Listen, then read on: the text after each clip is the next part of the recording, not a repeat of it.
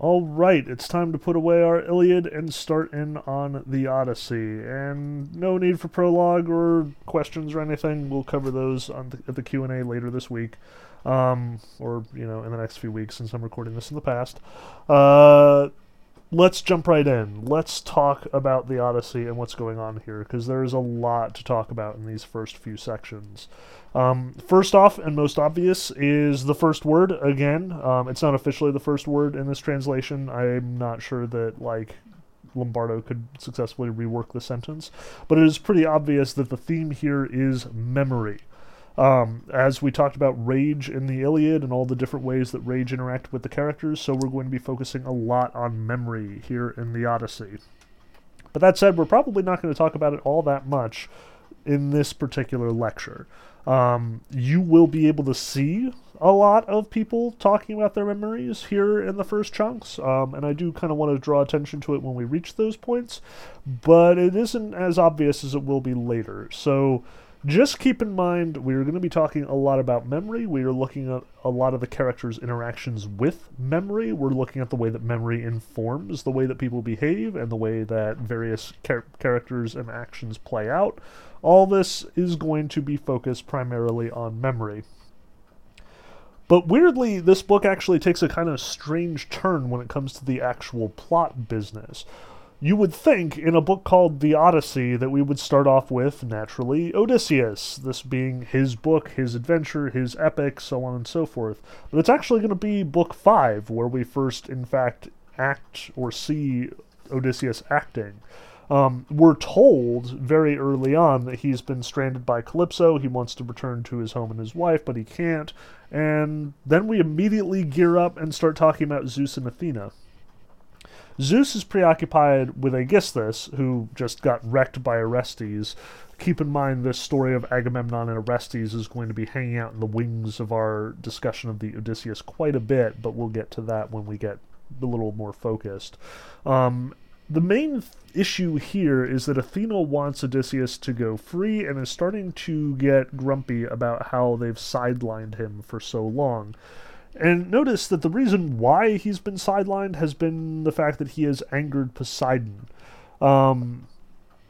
So Poseidon obviously has this beef against Odysseus. We know from Apollodorus that it's related to the fact that, Odysseus slighted him in Troy, but that's not going to be the reason here in this epic. We will discover the reason why Poseidon is pissed off at Odysseus all of the time. But notice the way that Zeus talks about this. Quite a little speech you've let slip through your teeth, daughter. This is line 70 in Book 1. How could I forget God like Odysseus? No other mortal has a mind like his, or offers sacrifice like him to the deathless gods in heaven. But Poseidon is stiff and cold with anger because Odysseus blinded his son, the Cyclops Polyphemus, the strongest of all the Cyclopes, nearly a god. There's a lot to unpack there, so let's start taking it apart. First off, we see why Poseidon is mad at Odysseus. He blinded his son, the Cyclops Polyphemus. We will see that whole scene play out later, so we'll put a pin in that and wait for it. Suffice it to say that Poseidon is beside himself with anger because of the fact that Odysseus blinded Polyphemus. But notice the first part of this as well. No other mortal has a mind like his, or offers sacrifice like him to the deathless gods in heaven. There are two characteristics that Zeus points out here that makes Odysseus especially valuable to the gods, especially beloved by the gods. And there are two characteristics that are going to define Odysseus as much as rage defined Achilles and loyalty defined Hector. They are the fact that he is smart, no other mortal has a mind like his, and the fact that he is pious. He also offers sacrifices to the deathless gods in heaven. These are the two things about Odysseus that you should definitely keep in mind every time that we see him. They are the two characteristics that are going to motivate all of his actions. Because as much as I told you about Hector being the most awesome hero in the Iliad, Odysseus's characteristics here in the Odyssey are going to make him even more admirable at the end of the day. As much as there are flaws with both Hector and Achilles, as much as they both make mistakes, the couple of mistakes that we're going to see Odysseus make are going to be fairly light by comparison. He is pious, he is smart, He deserves to go home. Everyone feels this, with the exception of Poseidon, who is blinded by his anger. Now, Athena, to start this process moving, actually doesn't go directly to Odysseus at all, but instead goes to Odysseus's home, Ithaca. And we need to talk a lot about Ithaca. Like, Ithaca is a huge deal. It is the place where Odysseus is trying to get to, and you'll notice that Odysseus frequently gives up some pretty good options, some pretty good digs in order to get back to Ithaca. And Ithaca is in a really weird political situation at this moment. Like, the whole of the setup here in Book 1 is largely to give us an idea of what's happening in Ithaca, make us feel what Odysseus feels for his home, and make us realize the sort of danger that his home actually is in. Now remember, this is once again at the very end of the Trojan War, like, in fact, significantly after the Trojan War at this point. Remember, the whole Trojan cycle takes a long time to resolve. It was about 10 years between, like, Helen getting abducted and then everybody finally making it to Troy. It was another 10 years that the Greeks, the Achaeans, were stuck on Trojan shores, like, trying to take over the city and failing. And at this point, it's been yet another 10 years since Odysseus left Troy, trying to get home, and got blown off course and had his various misadventures. So it's been 30 years at this point since Odysseus has seen Ithaca. He has been away from home a very long time. He misses his family. Telemachus, his son, has grown up. He is like a full-grown, adult in his own right. But also, like, since he's been gone, things have really gone to pot in Ithaca. Now, the first 10 years of the journey, probably not that much bad stuff had happened in Ithaca, because, Odysseus did have to leave home, but, like, everybody was on board with the fact that they're all going to Troy, they're all going to go to this battle, no big deal. The second 10 years, everybody knows that they're at war, so again, there's not a whole lot of change going on. But in the first couple years after the Trojan War, basically everyone comes home. Like, there's a note that Menelaus is the last to arrive home from Troy, and that was still years ago. He's well installed in his homeland. Like, in Book 4 and Book 2 and Book 3, the stuff that we didn't read, Telemachus actually goes to Menelaus in Sparta and visits Menelaus and Helen since they've been home, and they're well established there. Like, they've been there forever. It's been probably 5-6 years since the last stragglers arrived home from Troy, and yet Odysseus is nowhere to be found. Now, for Telemachus' standpoint, we'll get to that. We want to talk about, like, his relationship to his father, because, like, it's one part estranged, one part resentful, one part really complicated. But as far as the, like, island of Ithaca itself, we're talking about a land that has been without a king for, like, 25 years, and nobody is expecting Odysseus to get home after those 25 years. Like, everybody has come home from Troy. Sure, maybe he's still at sea for a little while, but then as the years pass, it's year 26, year 27, still no sign of Odysseus. Everybody else is still home. Everybody assumes the worst. Well, Odysseus must be dead. And that means that Ithaca is a land without a king at this point. That means that it is ripe for exploitation. All of the things that Odysseus left behind are for the taking, in a manner of speaking.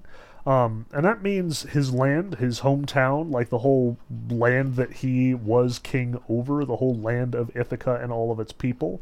It means Telemachus and the household of Odysseus, and it definitely means Penelope. You'll remember, like, Odysseus got Penelope, according to Apollodorus, way, way long ago, when that whole deal was made where everybody had agreed that if anyone attacked or took Helen, carried her off, that everyone who was a suitor to Helen would band together and fight against that person, hence the whole Trojan War. You'll remember that Odysseus sort of outsmarted the situation by getting Penelope as his exchange for making this deal. Again, Odysseus is really smart, knew he couldn't get first prize, but he would definitely take second, given no other options. So he goes home with extremely awesome, extremely worthy, extremely wealthy Penelope, who is a great wife, and who is everything you want in the Greek world as far as a wife is concerned. So Penelope, awesome wife. Telemachus, decent son, awesome household. Ithaca, awesome kingdom, all sitting there with no male leadership. Like, Telemachus is not old enough to take over, and most importantly, Penelope is not married at this point. Everyone kind of figures she's been widowed. Odysseus is dead. That means that a whole bunch of people start showing up to try and get her hand in marriage, because this is a really great opportunity for them. In the same way that everyone was coming after Helen like years ago and Odysseus broke it up, now everybody is coming after Penelope. This is a problem, though, because Penelope knows, or at least suspects, that Odysseus isn't dead. So as a result, she is stalling. We talked about this in Apollodorus a little bit. We'll see it here, but considerably later in the text. Penelope comes up with this brilliant strategy where she's like, yeah, I'm going to absolutely marry one of you many suitors, but first I'm going to weave this funeral shroud for Laertes, my father-in-law, Odysseus's dad. So every day she weaves the funeral shroud, and everybody's like, guy, geez, are you done yet? And she's like, nope, not yet, because every night she goes and she, like, undoes everything that she accomplished the day before. So she's keeping everyone in limbo. Like, nothing is changing on Ithaca. There are all these suitors asking for Penelope's hand in marriage, getting more and more impatient with the situation, and yet nothing happens. Which means that the suitors are bumming around Odysseus' house, eating his food, killing his livestock, taking advantage of his servants, like, messing up the place because they don't know if they're going to actually keep it, and are doing so for years. Literally years. This is probably year 4 or 5 of Telemachus and Penelope unwillingly hosting all of these suitors. And these guys are becoming unruly, and for fairly understandable reasons. Like, they're getting screwed here as much as anyone is, but they're also not behaving well about it. See, here's our second theme that we're going to be talking about a lot over the course of this text. Hospitality. We talked a good bit in the Iliad about hospitality. Remember when Diomedes and Glaucus meet on the battlefield and they start, like, listing off their parents, and then they're like, wait, oh my gosh, our dads knew each other, therefore we can't fight, we are friends, and they exchange armor. The same principle is kind of taking place here. There is a burden of hospitality laid on anyone who is in the position of host. Odysseus himself will run through a number of hosts. We see him being hosted by Nausicaa and the Phaeacians, or at least the very beginning of that here. In this section, I mean. We'll see more of it later, trust me. But also, like, Telemachus is caught in this ugly situation where on the one hand he has this responsibility to be hospitable to the suitors. They are his guests. They are the ones who are, like, you know, living off of his generosity and hospitality. The gods do require people to be hospitable. But at the same time, the suitors are taking advantage of his hospitality. At least at first. It's become more complicated at this point. So, you know, Telemachus and Penelope are welcoming all of these people in. You know, let's be hospitable, let's, you know, respect the gods, let's respect these individuals. Always good idea to make, you know, good neighbors and stuff. But the suitors are just mooching off of their stuff. They're eating all of Odysseus's food, they're taking over the house, they're rudely insulting the servants, and as we will find, they're also definitely betting with the maids in many cases. It's a giant mess. This is way more than they should be able to expect from hospitality, but at this point there's so many of them that Penelope and Telemachus literally can't do anything about it. The suitors are, in a sense, getting violent. They are holding the entire, like, palace hostage. What is Telemachus supposed to do at this point? He's just one guy, and there's 50, even 100 of these suitors at this point. He can't fight them all off. Neither can Penelope do anything. Like, sure, she can come down and be like, yeah, I'm not going to marry any of you losers, at which point, what do you think they're going to do? They're going to carry her off. They're going to loot the place, and one of them is going to run off with Penelope and declare himself king of Ithaca, and there's literally going to be nothing anyone can do about it. So literally the best situation that they can contrive is to sort of just placate them.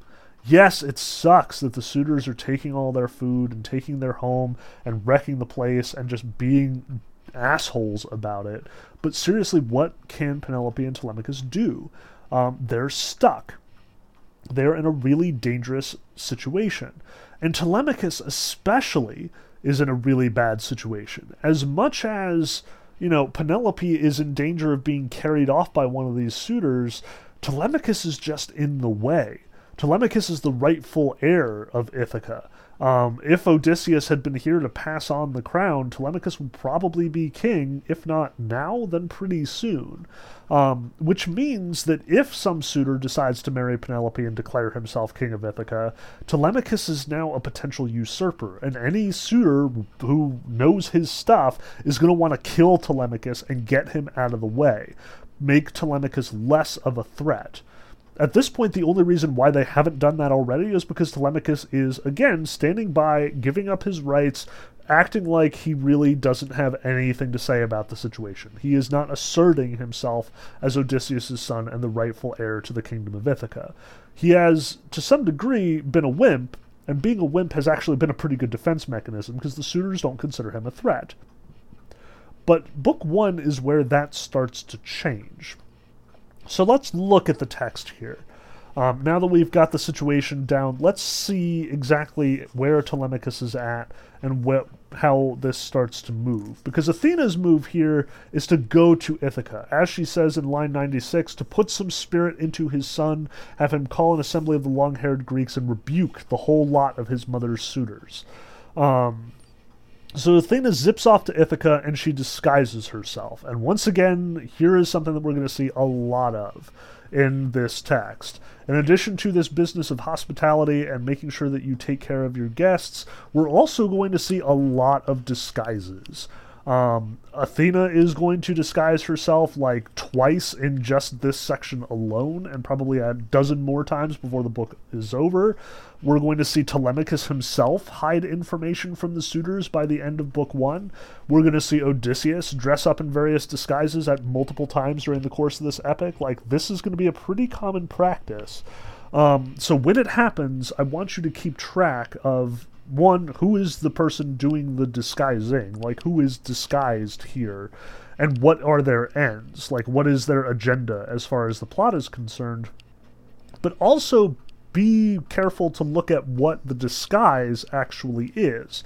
Because the disguising is usually a plot business. Like, Athena needs Telemachus to start looking for his father, so she disguises herself in order to make it known, or to sort of get him moving, make sure that he takes this journey that she needs him to do without revealing the fact that she is a goddess. Remember, the gods and goddesses don't, as a rule, come to people in their full glory. Even in the Iliad, they would frequently disguise themselves as other figures to trick people or cause them to make rash mistakes.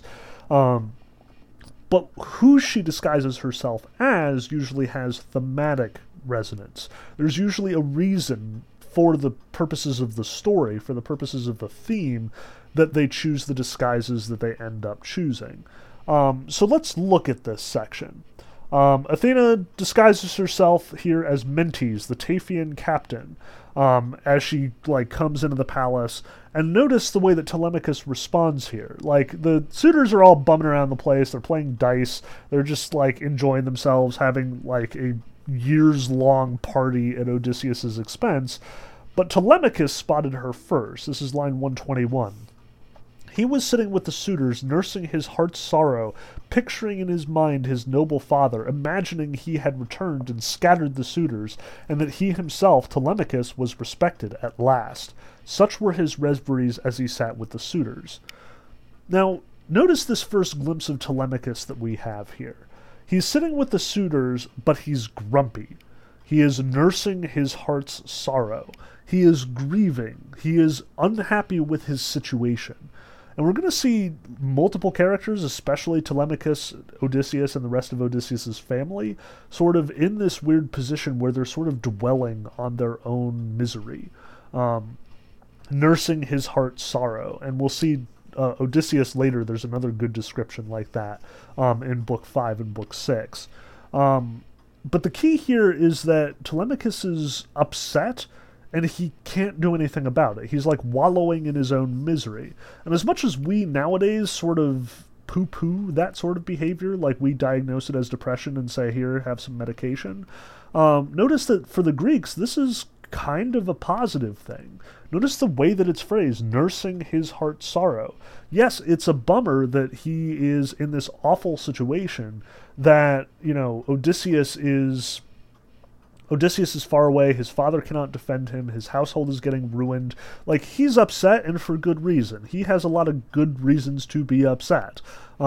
He is in a really bad situation. He might die at any moment if the suitors get uppity. But this is appropriate. Like, he should be mourning for his father. He should recognize that his situation is untenable. He should be angry with the gods to some degree. And notice, too, he's picturing in his mind his noble father, imagining he had returned and scattered the suitors, and that Telemachus finally is respected at last. Here is Telemachus forcefully playing host to all of these miscreant, ungrateful suitors. Now, what Telemachus wants most of all is Odysseus to come home and then put everything in its proper place. Reinstate Telemachus as his proper son, and no longer will Telemachus have to take shit from a bunch of suitors. Instead, Telemachus can do what he wants. He can get his respect. Now, he sees Athena, and he's upset. He went straight to the porch, indignant that a guest had been made to wait so long. This is also interesting behavior on Telemachus's part. Notice that hospitality is exactly the thing that has gotten Telemachus in trouble at this point. Like, being hospitable to the suitors, not like just turning them away when they first showed up, is how he ended up in this ugly situation, how he ended up with all the suitors taking advantage of his hospitality and generosity, how he ended up, like, with all of these guests who will not leave. Like, they're the worst Airbnb guests ever. You invite them for a day, and they stay for 5 years. Now, Telemachus greets Athena. He is upset that she has had to wait for so long. And he immediately, takes Athena / the Mentes into the house and feeds her and makes sure that, she is comfortable and, just sets up food and water for her. He treats her right. Again, it's interesting to see that Telemachus is really paying attention to and respecting the laws of hospitality regarding new strangers, even as he is getting really upset with the suitors who have taken advantage of the hospitality he has already offered. Telemachus is following the rules. He is still respecting this practice, this pious action. And notice that the contrast between what Telemachus does for Athena / Mentes and how the suitors behave. So on page 245, this is around line 135, we see Telemachus spoke, and Pallas Athena followed him into the high-roofed hall. When they were inside, he placed her spear in a polished rack beside a great column where the spears of Odysseus stood in a row. Then he covered a beautifully wrought chair with a linen cloth and had her sit on it with a stool under her feet. He drew up an intricately painted bench for himself and arranged their seats apart from the suitor so that his guest would not lose his appetite in their noisy and uncouth company, and so he could inquire about his absent father. He's making sure to take care of Athena. He wants to talk to her about where Odysseus might be, if Mentes has heard anything about Odysseus. But then at line 155, the suitors swaggered in. They sat down in rows on benches and chairs. Heralds poured water over their hands. Maidservants brought around bread in baskets, and young men filled mixing bowls to the brim with wine. The suitors helped themselves to all this plenty, and when they had their fill of food and drink, they turned their attention to the other delights, dancing and song that round out a feast. A herald handed a beautiful zither to Phemius, who sang for the suitors, though against his will. Sweeping the strings, he struck up a song, and Telemachus, putting his head close to Pallas Athena's so the others wouldn't hear, said this to her: "Please don't take offense if I take my mind. It's easy for them to enjoy the harper's song, since they're eating another man's stores without paying anything, the stores of a man whose white bones lie rotting in the rain on some distant shore or still churn in the waves." Notice how Telemachus responds here, because there's an interesting contrast between both his relation to Athena and his relation to the suitors, and also his true relationship to his father and the one he talks about here. So, first of all, the suitors just like swagger in, where Pallas Athena is politely guided by Telemachus into the hall and given the best food and drink and like put into a comfy chair and so on. The suitors just take what they want. They come in, they expect this treatment, and they do receive it. The maids and the servants all serve them. But they also, like, are rowdy, and they're asking Phemius to play music for them, even though Phemius the bard does not actually want to play for them. It's kinda messy. They are not behaving politely. They are taking advantage. But see also how Telemachus, at the same time as he allows this to happen, badmouths them behind their backs. He is grumpy about the fact that they are eating another man's stores without paying anything, that they are taking without giving back. But notice too what he says about Odysseus, the stores of a man whose white bones lie rotting in the rain on some distant shore or still churn in the waves. The way that he talks to Mentes, the way that he talks to Athena here, is as though Odysseus is already dead. He acts as though it's a foregone conclusion, but we've literally just seen him a couple pages earlier thinking wistfully of Odysseus coming home and putting everything right. Now, this could be Telemachus is just, undecided on the subject. He's not sure where he stands. Is Odysseus alive? Is Odysseus dead? He doesn't know. What he does seem to do, though, is indicate publicly that Odysseus is dead, almost encouraging the suitors. There's no reminder here, hey, Odysseus could come home at any moment, you guys had better watch your ass. Instead, he's sort of playing along. He's letting them all believe that he believes that Odysseus is dead. He's letting them all believe that their actions, their sort of takeover of Ithaca is at least somewhat justified. But that said, he still asks.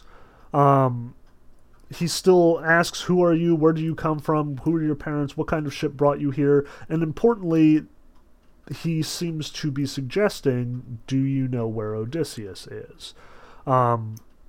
Now, Athena and Telemachus first establish that Mentes is an old friend of his father's, that they, have that same bond of hospitality, which means, once again, Telemachus and Mentes are bound to be hospitable to each other. Also very good. But also notice Athena's sort of like elaboration of the disguise here. I am Mentes, son of Anchialus, and proud of it. I am also captain of the seafaring Taphians. I just pulled in with my ship and my crew, sailing the deep purple to foreign ports.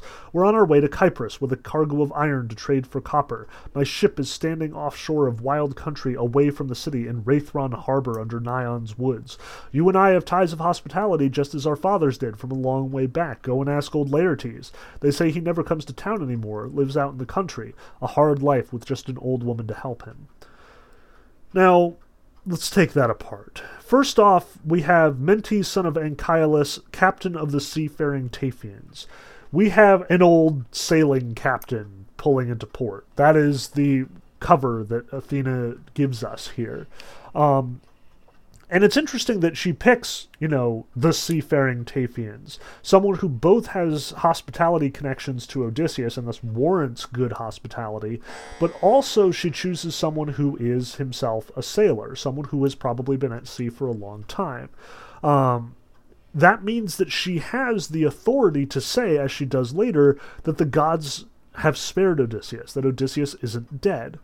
She also has a sort of thematic resonance with Odysseus. They are both sailors. They are both stranded at sea for long periods of time. For the plot reasons, yes, she can say confidently Odysseus isn't dead. She can also sort of sympathize in this case, encourage Telemachus to think of the possible homecoming, know that sometimes these journeys take a lot of time. So she says around line 210, I have come because they say your father has returned. She deliberately lies here, deliberately stages the reason for her coming as Odysseus has already come back. Because by this, it suggests that not only is Odysseus alive, but that the rumors are in fact circulating. More people know about Odysseus's fate than Telemachus would suggest. if Telemachus is undecided about the matter, if he isn't sure whether Odysseus is alive or dead, this is really good evidence that he's alive. The fact that somebody shows up at his doorstep and says, "Hey, I heard Odysseus is back," probably means that somewhere along the lines, Odysseus made landfall somewhere and said, "I'm on my way home right now," and just got sidetracked before he successfully got there. This should be inspiring hope in Telemachus. And it does, to some degree.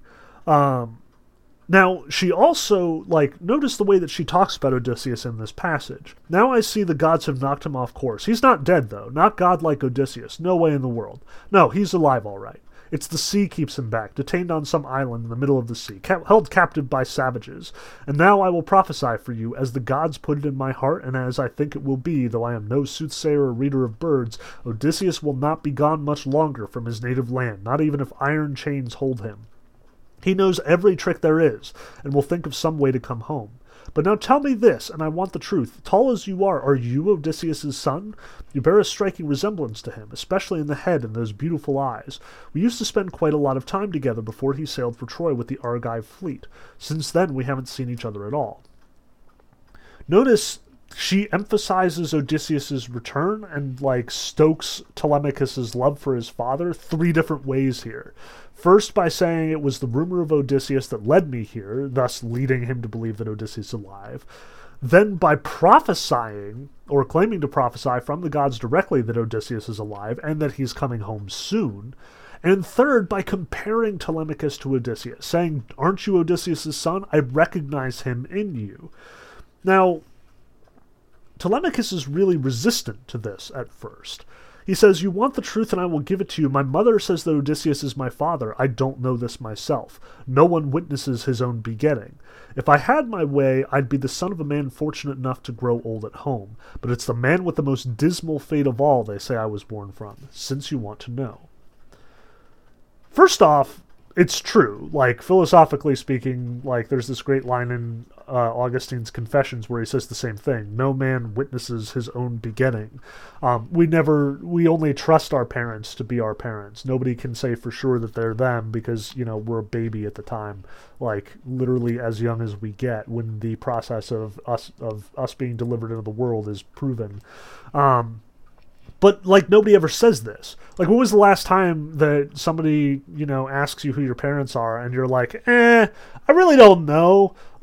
These people say they're my parents. This one says that she's my mom. This one says that he's my dad. But really, who knows? Who's to say?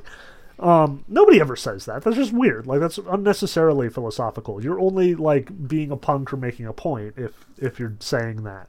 But what is the point that Telemachus is making here? He doesn't want to be Odysseus' son.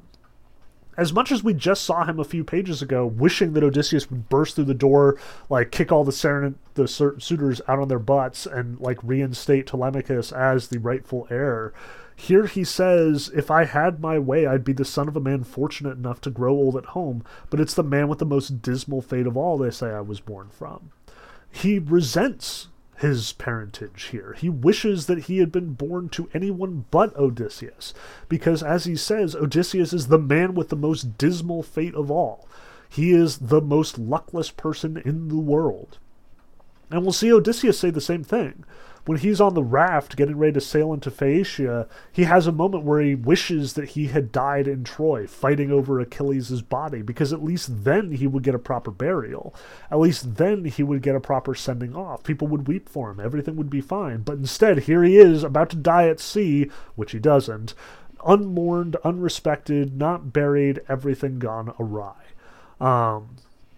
Odysseus is completely luckless. He is the most miserable man alive. It is repeated over and over in this text. So again, we also see that theme of fate, and well, admittedly a little lightly here, and different from how it was in the Iliad. But here we see Odysseus is fated to be miserable. He is doomed to unhappiness. Everybody else comes home from Troy and it's done with. Even if you're Agamemnon or getting killed by his family, at least it's over. Odysseus, on the other hand, is stuck wandering the seas for 10 years longer than the Trojan War should have taken. And And Telemachus observes this too. He is also out of luck. He wishes it were otherwise. Now, one last thing, because again, like, I don't want to get too bound up in this. I've already spent a lot of time talking about this initial scene. I do want to jump ahead a little bit to sort of what Athena directs him to do and then how Telemachus responds to this. Obviously, Athena is upset about the whole, like, mess that is the suitors here. As she says in line 245, the way this rowdy crowd is carrying on all through the house, any decent man would be outraged if he saw this behavior. Likewise, Telemachus responds and says, yeah, I'm really worried about it too. They're going to, eventually carry my mother off and probably kill me in the bargain. It's a really bad situation. And Athena says, you really need Odysseus back. Here's what you should do. First off, he's coming home. We just had the prophecy. It's just a matter of time. But notice the direction she gives around line 289. So it's up to you to find a way to drive them out of your house. Now pay attention and listen to what I'm saying.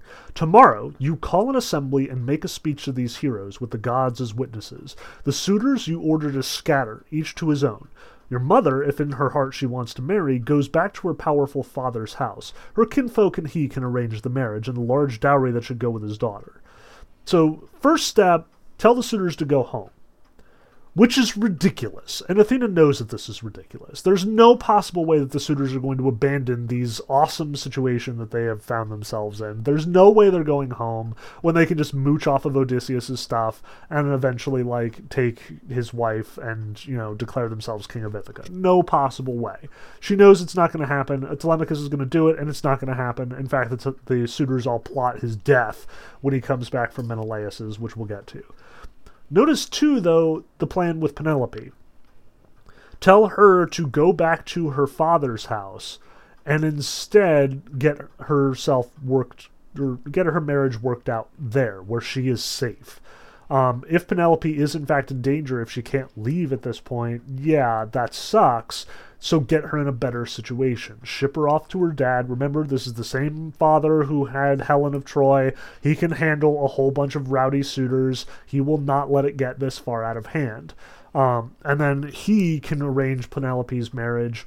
He can arrange her dowry and make sure that this goes off a lot more smoothly. My advice for you, she continues, if you will take it, is to launch your best ship with 20 oarsmen and go make inquiries about your long-absent father. Someone may tell you something, or you may hear a rumor from Zeus, which is how news travels best. Sail to Pylos first and ask godly Nestor, then go over to Sparta and red-haired Menelaus. He does this. That's the stuff that we don't read. First he goes to Nestor, who, again, because Nestor delivers this long speech about how awesome things were once upon a time. Then he goes to Menelaus, and that's where he actually gets the big news, that Odysseus is in fact alive. Menelaus knows that he's been stranded with Calypso, and that gives Telemachus hope. So Telemachus returns home, manages to evade the suitors' death trap that they've set up for him because they are trying to kill him on his way back. And then, he continues waiting. And notice that's also part of the plan here. If you hear your father's alive and on his way home, you can grit your teeth and hold out one more year. If you hear he's dead, among the living no more, then come home yourself to your ancestral land, build him a barrow, and celebrate the funeral your father deserves. Then marry off your mother. After you've done all that, think up some way to kill the suitors in your house, either openly or by setting a trap. You've got to stop acting like a child. You've outgrown that now.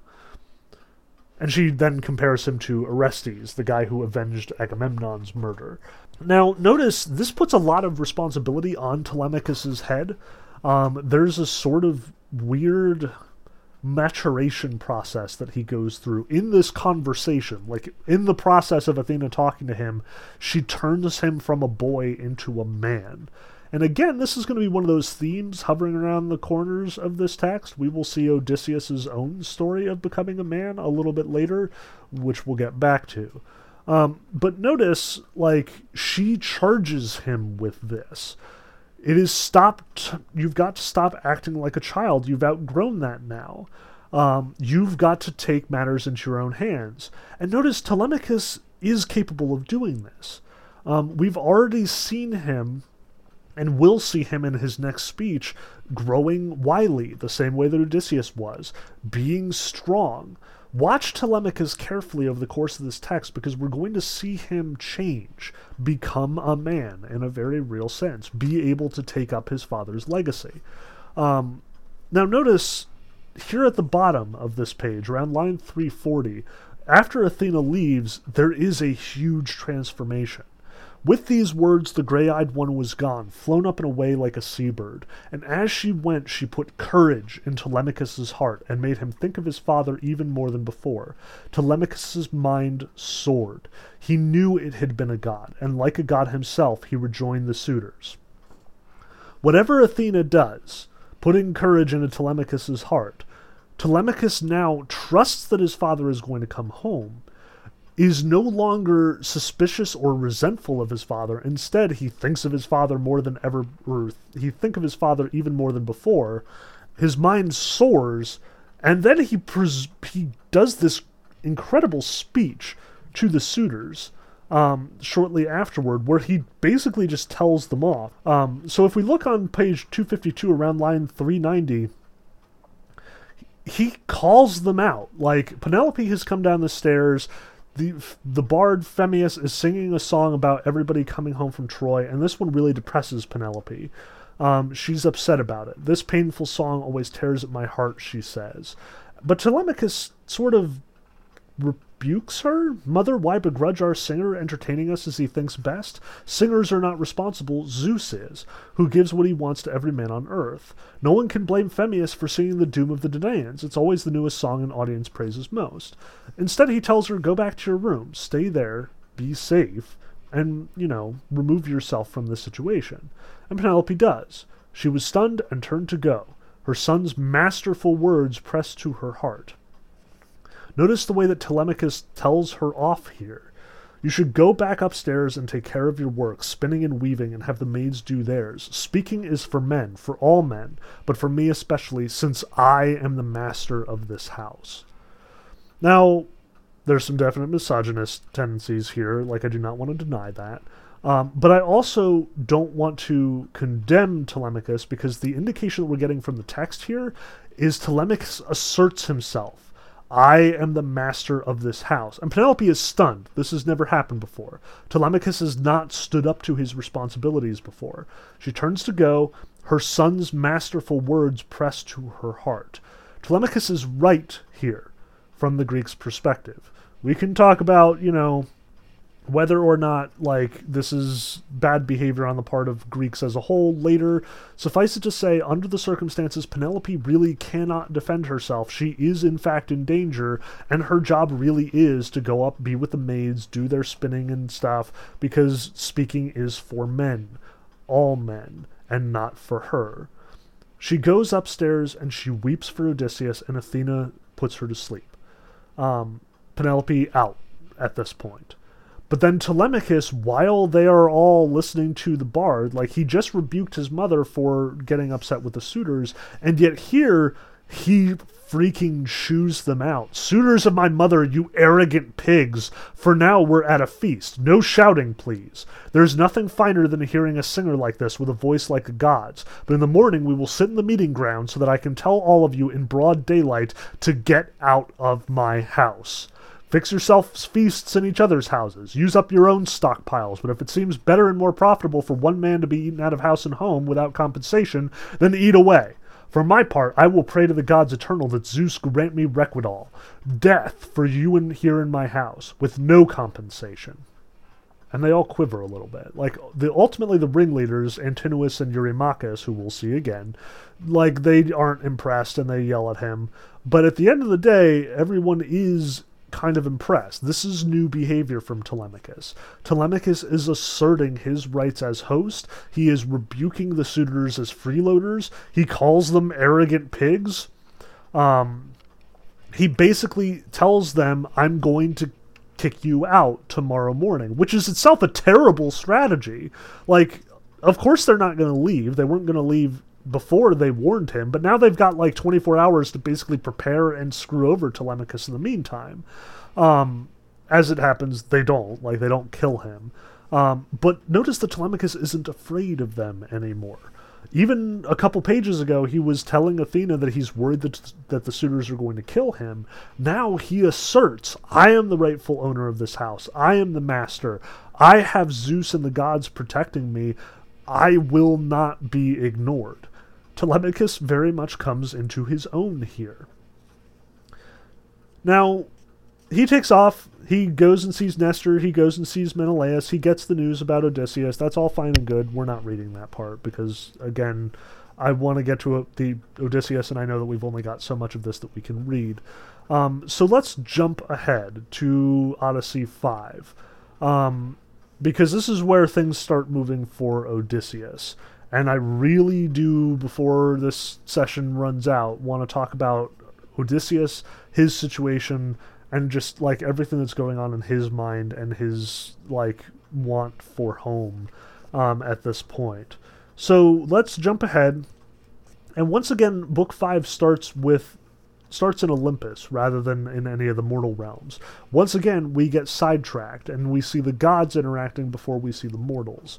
So once again, Athena is pleading with Zeus for Odysseus's fate. She wants Odysseus to be set free. Now, Zeus agrees at this point. Again, they're plotting behind Poseidon's back while he's in Ethiopia. So he turns to his son Hermes and says, Hermes, you've been our messenger before. Go tell that ringleted nymph Calypso, it is my will to let that patient man Odysseus go home. Not with an escort, mind you, human or divine, but on a rickety raft, tribulation at sea, until he comes to the land of the Phaeacians, and so on and so forth. This is the way that he's destined to see his dear ones again. So once again, Zeus is following fate here. But as interesting as that is, again, fate is sort of like downplayed at this point in time. It's not as important a theme as some of the other stuff. And I do want to get especially to Calypso and to Odysseus. So let's jump forward. Hermes arrives at Calypso's island. He comes inside. Calypso recognizes him right off the bat, but Odysseus isn't inside.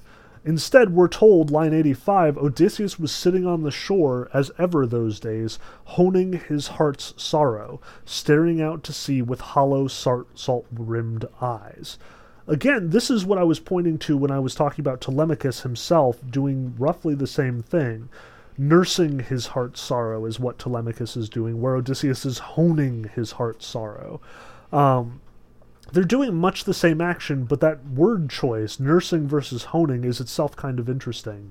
The idea that Odysseus is making his heart more sorrowful, like giving it a keener edge. Honing is like making a weapon more sharp, making it better. He is becoming a better sorrower, so to speak.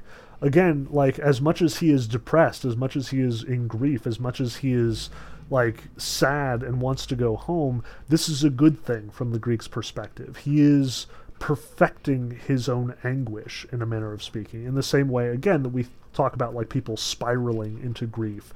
But here it's good. He should want to go home. It's important that he still want to go home.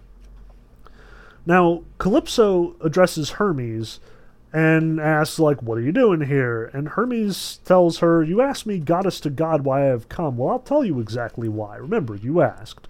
Zeus ordered me to come here. I didn't want to. Who would want to cross this endless stretch of deserted sea? Not a single city in sight where you can get a decent sacrifice for men. But you know how it is. Zeus has the Aegis, and none of us gods can oppose his will. He says, you have here the most woebegone hero of the whole lot who fought around Priam City for 9 years, sacked it in the 10th, and started home. But on the way back, they offended Athena, and she swamped them with hurricane winds and waves. His entire crew was wiped out, and he drifted along until he was washed up here. Anyway, Zeus wants you to send him back home. Now. The man's not fated to rot here far from his friends. It's his destiny to see his dear ones again return to his high-gabled Ithacan home. He flat out commands Calypso to give Odysseus up. And again, this is Hermes. He doesn't necessarily have the authority, but he does have the authority insofar as he's coming from Zeus, who does make the rules. But notice how Calypso responds. You gods are the most jealous bastards in the universe, persecuting any goddess who ever openly takes a mortal lover to her bed and sleeps with him. When Dawn caressed Orion with her rosy fingers, you celestial layabouts gave her nothing but trouble until Artemis finally shot him in Ortygia, gold-throned, holy, gentle-shafted assault goddess. When Demeter followed her heart and unbound her hair for Iasion and made love to him in a late summer field, Zeus was there taking notes and executed the man with a cobalt lightning blast. And now you gods are after me for having a man. Well, I was the one who saved his life, unprying him from the spar he came floating here on, sole survivor of the wreck Zeus made of his streamlined ship, slivering it with lightning on the wine-dark sea. I loved him. I took care of him. I even told him I'd make him immortal and ageless all of his days. But you said it, Hermes. Zeus has the Aegis, and none of us gods can oppose his will. Notice how upset she gets about this.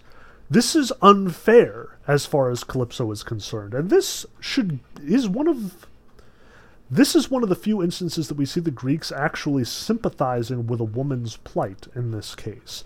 They recognize that there's a double standard here, which I think is really interesting. Like, Calypso calls Zeus out for sleeping around with whatever hussy he wants to on any given day of the week, and yet any time an immortal goddess takes a mortal man, everyone loses their minds. Like, she lists 3 examples, herself included, of a goddess bedding with a mortal man and the gods getting really upset about it. Which I think is interesting. Like, Homer, as much as his text, as much as this epic is grounded in this misogynistic Greek patriarchal standpoint, they're not dumb. They're not unaware of the fact that this isn't fair. As much as women are being treated like second-class citizens, they recognize that women are being treated like second-class citizens. Homer is sympathetic to Calypso, and that's not the only one. Like I've stressed before, that Penelope is one of the greatest female figures in the entirety of Greek literature. We're going to see that come into focus much later in the book, but I want to sort of emphasize now that the Odyssey really does have an ear towards women, in a way that most of the Greek works we've been studying have not. And keep in mind, this is one of the foundational texts. Like, as much as Hesiod is a misogynistic jerk who, like, insists that all of the world's ills are due to Pandora, this is as much an important work as Hesiod is. Like, this is as much something that the Greeks would be reading and paying attention to. They would know that their wives, that their daughters are in a really tough spot. And you'll pay attention to how much time women get the chance to do stuff and speak here. Like, even at this point, Athena is the agent behind the scenes. She is the one moving all of the plot along. She is the one petitioning Zeus for Odysseus' life. She is the one making Telemachus turn into a man. She is the one who gets Odysseus off of Calypso's island and who protects him as he goes. Athena, the goddess, not the usual run of the gods. Homer is attentive to women here. And women arguably have the power here. It is Penelope who everybody wants. It is Penelope's situation that everybody is jealous of. It is Athena who gets stuff done. As much as Odysseus is the hero of the story, he is the hero because he is beloved by the women who help him along. So keep that in mind, because again, like, we've talked a lot about feminism in this class, about, like, the Greeks' attitudes towards women. This text should complicate that perspective a lot, because Homer is attentive to it. Homer is more interested in what women have to say than most of the Greek writers that we've seen. But notice the second part here. Like, as much as Calypso is upset because there's a double standard, Calypso is also upset because she actually really likes Odysseus. Notice the offer she made to him. I loved him. I took care of him. I even told him I'd make him immortal and ageless all of his days. That's a big offer. To make him immortal and ageless all of his days, that's not just like a pithy, you get to be immortal, but then you, like, turn into a grasshopper deal. She gives him eternal youth, or at least offers it to him. But notice, Odysseus didn't take up the offer. And even when she confronts him later, like, even when Odysseus reminisces about this in line 155, the poem reads, "The nymph had long since ceased to please. He still slept with her at night in her cavern, an unwilling lover mated to her eager embrace." Later, Calypso challenges him. Around line 210, she says, "Think of it, Odysseus. No matter how much you missed your wife and wanted to see her again, you spend all your daylight hours yearning for her. I don't mind saying she's not my equal in beauty, no matter how you measure it. Mortal beauty cannot compare with immortal." And Odysseus responds, "Goddess and mistress, don't be angry with me. I know very well that Penelope, for all her virtues, would pale beside you. She's only human, and you are a goddess, eternally young. Still, I want to go back. My heart aches for the day I return to my home." This is yet another really complicated conversation that we need to have. Is Odysseus unfaithful? Because, again, like, by our contemporary standards, by our efforts to reject that double standard that Calypso is pointing to here, we should definitely take a moment and talk, is Penelope getting screwed here? Like, Penelope's version of faithfulness is, I am going to hold down the fort while the suitors eat me out of house and home, prevent any of them from actually getting married to me, and stay faithful to Odysseus. I will not sleep with another man. I will not let anyone else become king. I will not entertain anyone else in my bed. By contrast, Odysseus has slept with a lot of women since his voyage to Troy.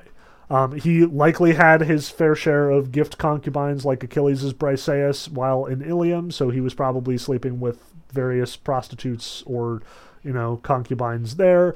He definitely sleeps with both Circe and Calypso, immortal goddesses. He is practically seduced by Nausicaa, which we will get to, and who knows who else he's had along the way. He has not had to be faithful in the same way that Penelope has been faithful. But notice, he passes up a freaking good offer here.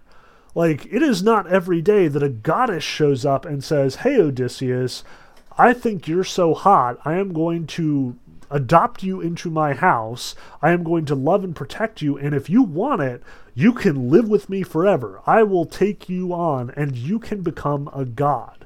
I will give you eternal youth. I will give you godly powers. You can live forever at my side." And Odysseus says no. Think about that. Because it's not simple here. Like, again, by our contemporary standards, Odysseus is a cad. He is sleeping with other women. He is not remaining faithful in the same way that he expects Penelope to be faithful to him. That's not fair. But Penelope hasn't gotten nearly as good an offer as Odysseus either. Like, all these suitors who show up, she legitimately hates them. Telemachus even mentions this. Like, there's nobody there who can even come close to competing with how awesome Odysseus is. Remember, Odysseus is one of the greatest heroes of the Trojan War.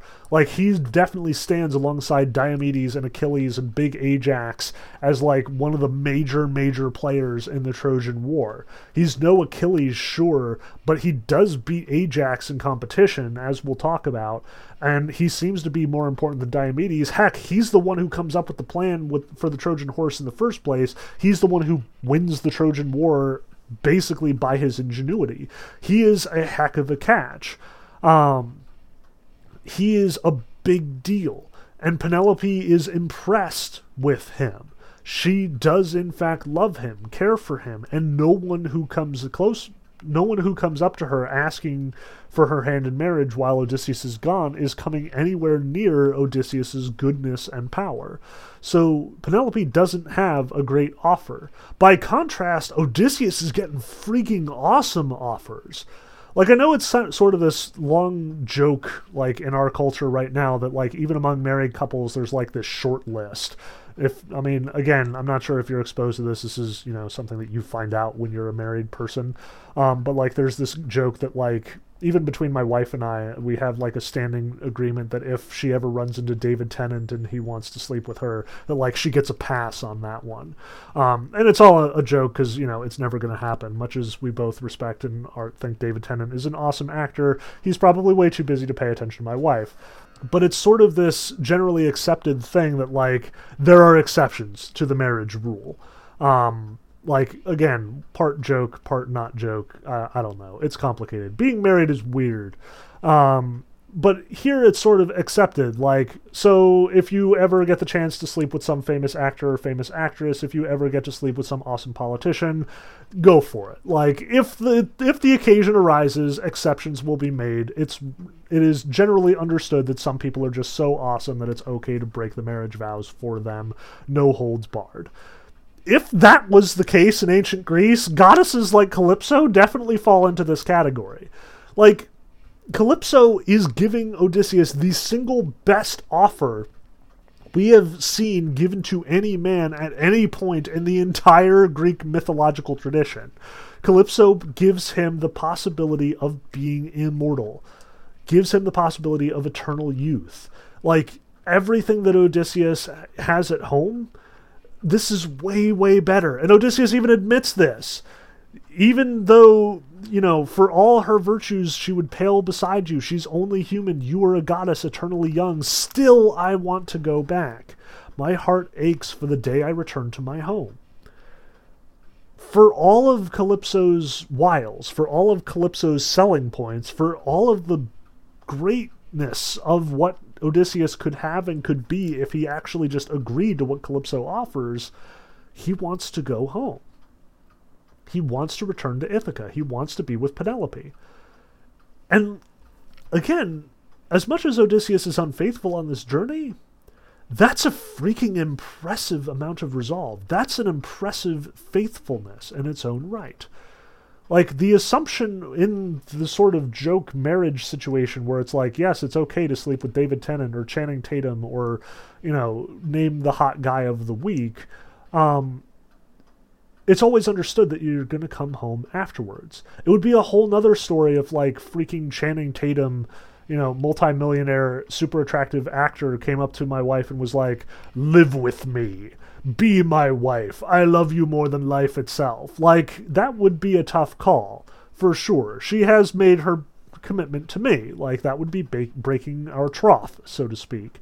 We made an agreement, and now you're violating that. But also, not a whole lot of people outside of, like, our personal relationship and anyone who considers the marriage bond, like, truly sacred, especially in this day and age when marriages and divorces are almost as common as one another, that wouldn't, like, nobody would be like, no, she did the right thing by staying with, lousy old philosophy professor Ben Kozlowski. No, like, everyone would be like, it was Channing Tatum. We totally get it. Not many people would call her off. Certainly in Greek culture, like, if in fact some dude got an offer like that, like if Anchises in fact had Aphrodite and Aphrodite was like, leave your wife and come with me to Olympus, like, this would be a no-brainer. Yeah, you leave the wife, you go to Olympus, clearly, obviously. Remember Jason, who, like, passes up Medea, not for some goddess, but just so he can get, like, a woman who is also Greek and therefore would offer more honor for his kingship? Like, as much as Euripides paints us a fairly sympathetic picture of Medea and how much of a dick Jason is being in this situation, most Greeks would be like, yeah, I see Jason's point. Yeah, that woman is more desirable. Here we are getting a way better deal. Odysseus is getting godhood. Of course he's going to take the godhood option. That is a hugely awesome possibility. Yes, the right answer, Odysseus, is leave Penelope but he doesn't. He remains faithful to her. So I want to stress this. Whether or not you think Odysseus is faithful in the long run, like capital F faithful, capital G good to his wife, this is a really good thing that he's passing up for her. And notice the way he talks about it. My heart aches for the day I return to my home. If some god hits me hard as I sail the deep purple, I'll weather it like the sea-bitten veteran I am. God knows I've suffered and had my share of sorrows in war and at sea. I can take more if I have to. This is about Penelope, but this is also about his home generally. And here we have yet another really important theme that you should pay attention to. Home. What is Odysseus's home? Why does he value it so highly that he's willing to, he's willing to pass up the attentions of a goddess, indeed godhood itself, for the sake of it? Think about that. Because that means, like, Odysseus is saying, my home, my wife, my son, my homeland, my kingship is all more valuable to me, more precious than immortality and eternal life. Who would say that? Like, really? That's an impressive commitment. That is an impressive amount of love. And part of that is, it's all one to Odysseus. Like, it's not just Penelope who he's being faithful to here.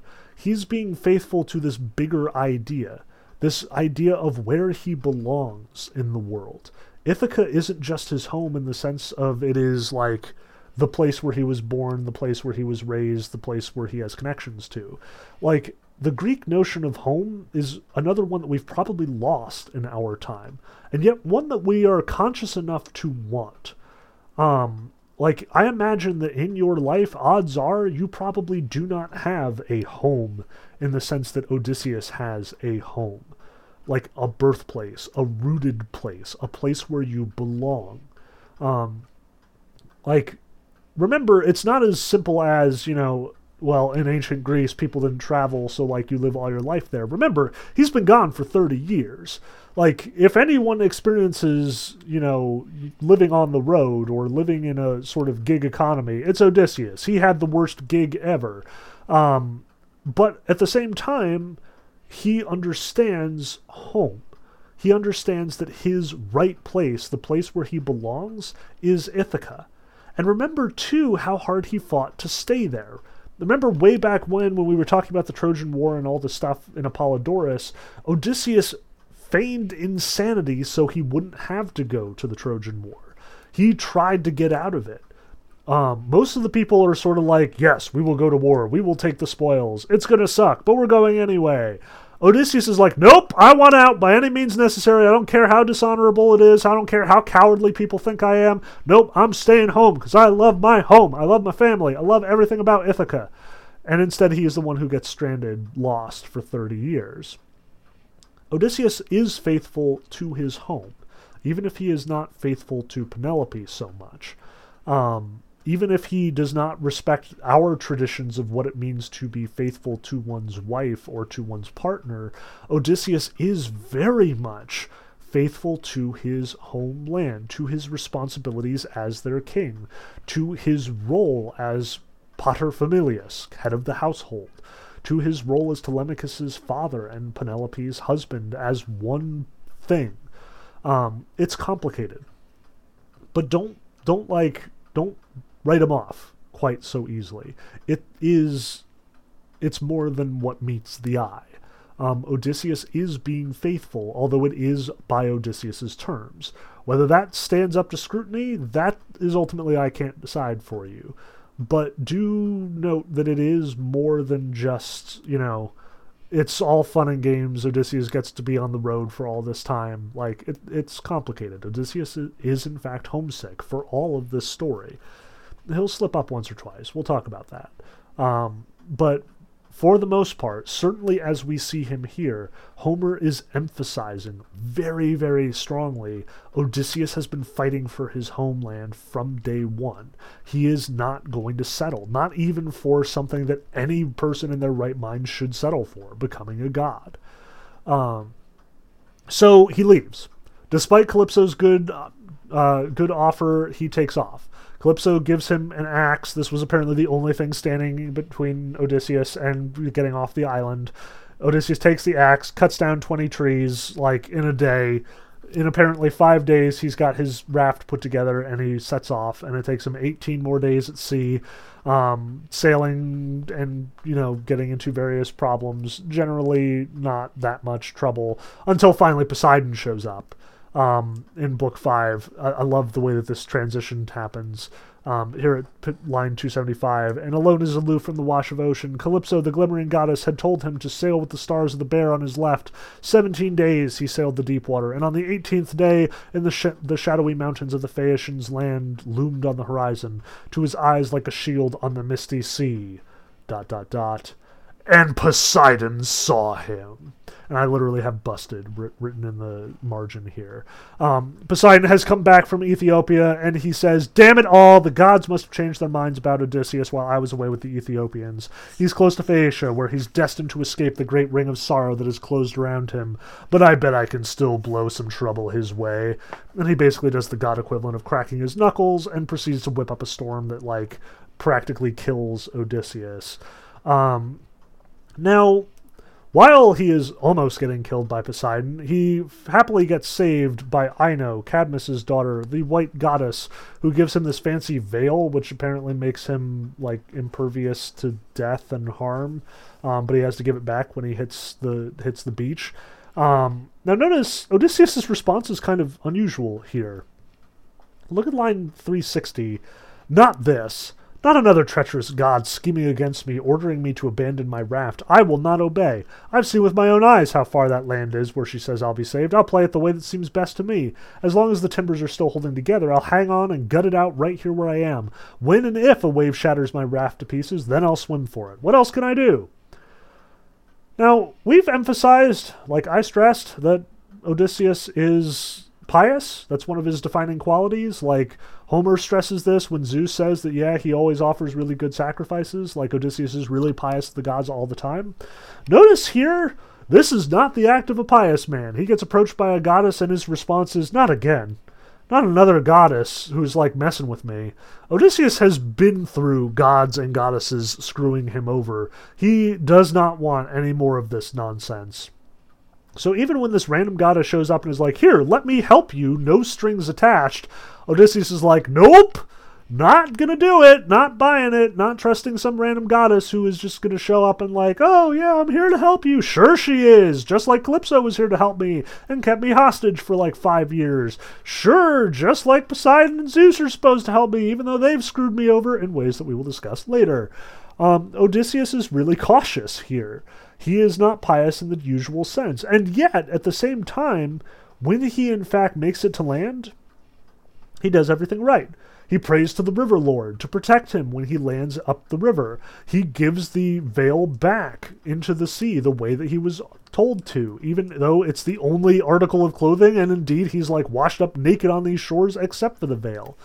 As much as he resents it, he does everything right. He still gives the sacrifices. He still respects the gods. He still prays properly. He is still pious. And he is arguably rewarded for this. The river does not buck him off. Despite sleeping naked in the woods, he is protected by Athena, and no wolves or beasts attack him despite his concerns. Furthermore, Athena goes to Nausicaa and gives her a dream so she will wake up the next morning and go see Odysseus and rescue him from his situation. Which itself is kind of comical and weird.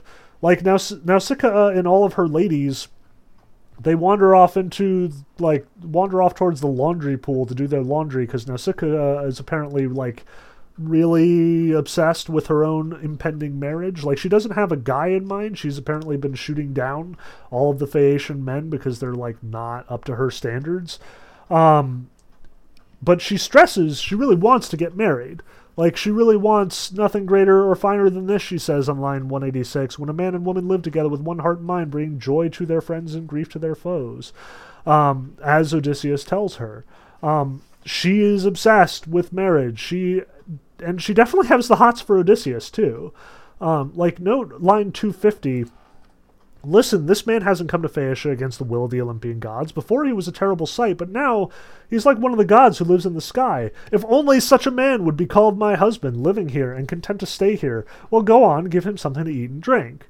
Like, Nausicaa is like, "This is the first real man I've ever seen." Like, all these Phaeacian gentlemen are apparently trying to win her hand in marriage, and as much as she is eager to get married, she definitely wants to tie that knot very much in a hurry.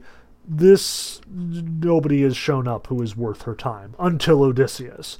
And part of that is, like, Odysseus gets bonuses from the gods. Like, after Naked Man in the Woods gets cleaned up a little bit, he apparently cleans up very well. But notice, like, she absolutely goes out of her way to speak on his behalf, to protect him. She brings him home. She even makes sure that, like, she doesn't come home with him so people won't get the wrong idea, even though, honestly, if anyone was to get the wrong idea about her and Odysseus, she wouldn't be that upset. He is still a real catch. Now, that's roughly the plot that we're dealing with. I do want to draw attention to one little detail that I kind of slipped over there. In fact, a couple little details that sort of resonate with the themes that we've talked about so far.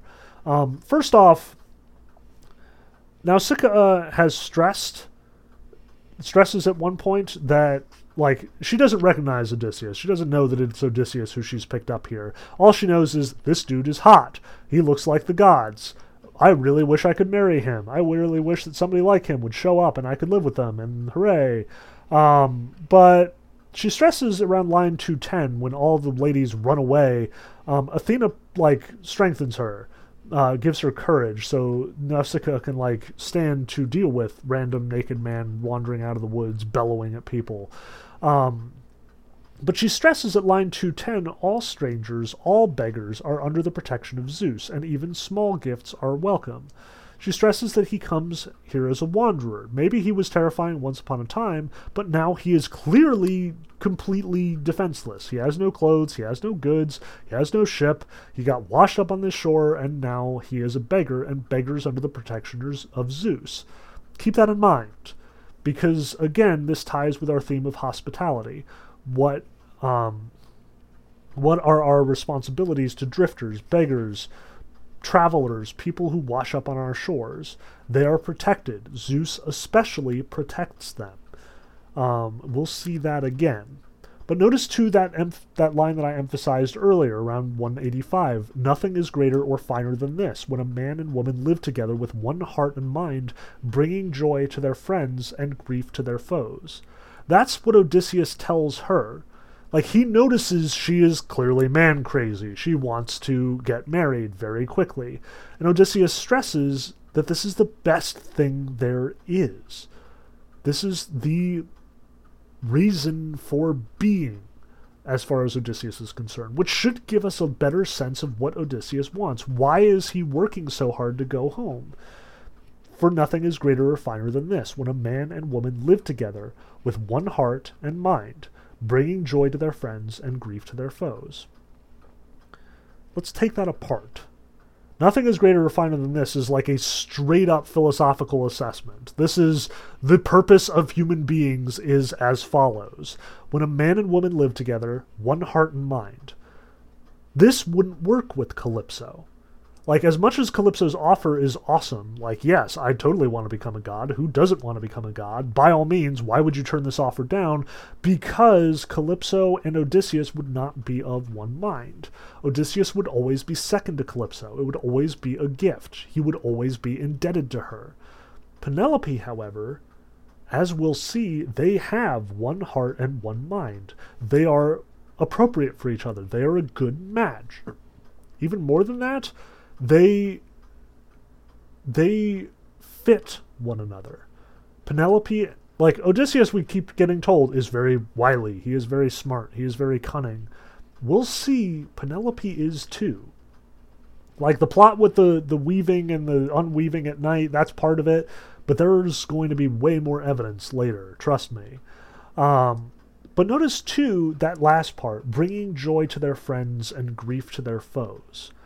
For Odysseus, why he wants to get home so badly, what makes Penelope so important to him is that they're an allied front. They bring joy to their friends. They do hospitality together. They are a good team for hosting their friends, bringing them joy, letting travelers stay under their roof and protecting them. Hospitality is the purpose of their marriage, in a manner of speaking, and grief to their foes. An allied front in the sense of working together to plot against their enemies. Be it the suitors, or be it the, like, whole Trojan War. When you stand with a woman you can trust, with a woman who is beside you in all things, Odysseus is literally saying there is nothing greater than that, nothing better. That is what he lives for. That is what he is fighting so hard to regain. So as much as, like, He has now, at this point, had pretty much two good offers to just not go home, one from Calypso and pretty much one from Nausicaa. Odysseus ultimately refuses. He does not make the same mistake that Jason makes, or perhaps this is a completely different morality than we saw from Jason and the Argonauts. Odysseus wants to go home. Odysseus realizes that united front, what he had in Ithaca, was better than anything else he could ever expect. That is his purpose. That is the best a man can do. Odysseus is grateful. Odysseus is humble. Odysseus recognizes it's his role that matters, not he himself. Notice not honor like Achilles, more like what Hector felt, that sense of community. Odysseus belongs in Ithaca. He is a part of what the Ithacans are, bringing joy to their friends and grief to their foes, in the same way that Hector did, bringing joy to his family, bringing joy to his city, his friends, and fighting against the Greeks, bringing grief to his foes. That's what Odysseus is fighting for. That's what Odysseus is willing to give up godhood for. And that's very much what this story is going to be about. That is very much what he is trying to accomplish, which we will see again and again throughout this text. So, we will talk about the second chunk later. In our next lecture, we will cover Odysseus in Phaeacia, and also his recollected journeys of how he got there in the first place. So, more to follow. I hope you're enjoying it so far.